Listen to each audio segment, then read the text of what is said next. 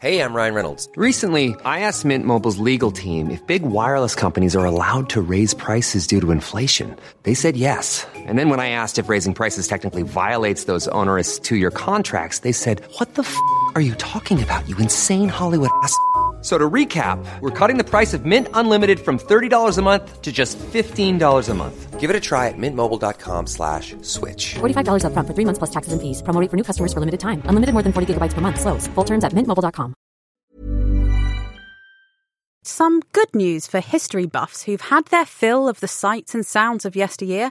Soon, they'll be able to experience its smells as well.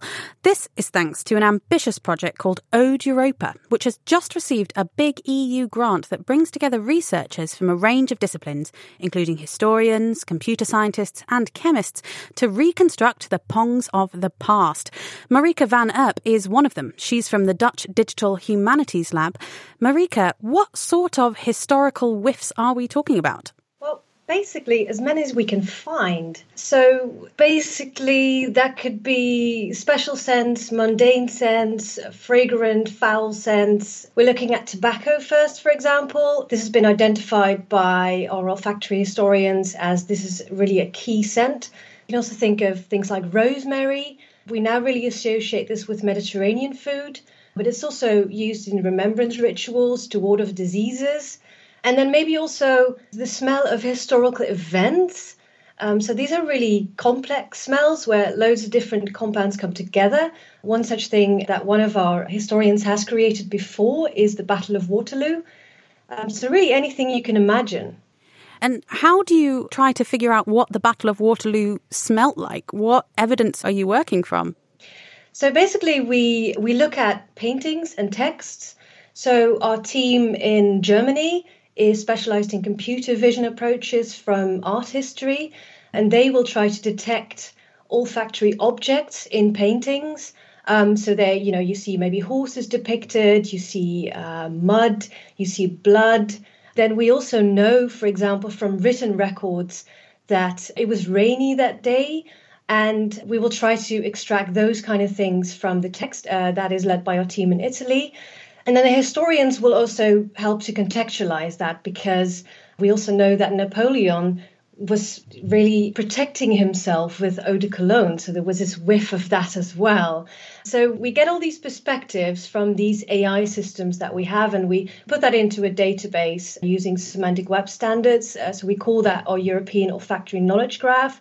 And then from that, our historians will be writing encyclopedia entries that really interpret these, contextualize these, but anyone will be able to search that database to get more insights into the past. And so is the goal then to find sort of one over-encompassing smell of the Battle of Waterloo, or are you trying to break down all the scents into all different kinds? So we will be breaking it down into all sorts of different kinds. And then what we also want to do is really bring these smells to the public. So we'll be working with museums, and we have been doing that in the past as well, where you can imagine that you go to a museum, you have a painting, and then next to the painting there's a box and you stick your nose into it, and then you can experience the smell of the painting or a reconstruction of it, because of course we don't know exactly what it smelled like. And also, you can imagine that the context of the exhibition changes maybe which kind of smells we want to put on top of this. So if it's really about warfare, then maybe some more metallic smells could be more to the fore, or gunpowder. Whereas if it's really about, what the people smelled like, we might bring up those perfumes a little bit more. And that's really this interplay between the data, the results we get from the AI systems, the chemical analysis. So if we have samples of objects from that era, then our heritage scientists, they use this analytical chemistry techniques to sort of get the compounds. And we'll also be working with the historians and the museum curators to really see how we can best bring these smells into these exhibitions. Is that the first time that this has been done before? I think in the Jorvik Centre in York, they were trying to recreate the smells of the ancient past. Well, absolutely. We're not going to be the first ones putting smells into the museum. And actually, some of the people, Dr. Cara Verbeek and Lizzie Marks, that are going to be working on the project, they have been doing this kind of stuff. But you also see that it's kind of niche.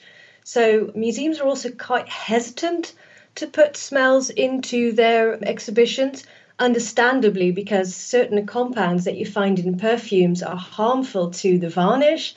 So you really need to know what you're doing. As part of the project, what we're also going to be doing is we're going to be evaluating how audiences respond to this.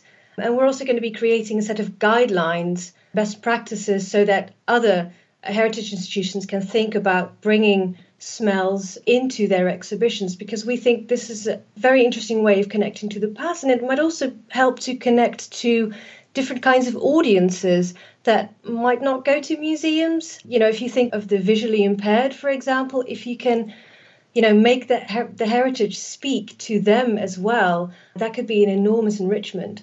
Certainly sounds wonderful. Thank you so much, Marieke van Earp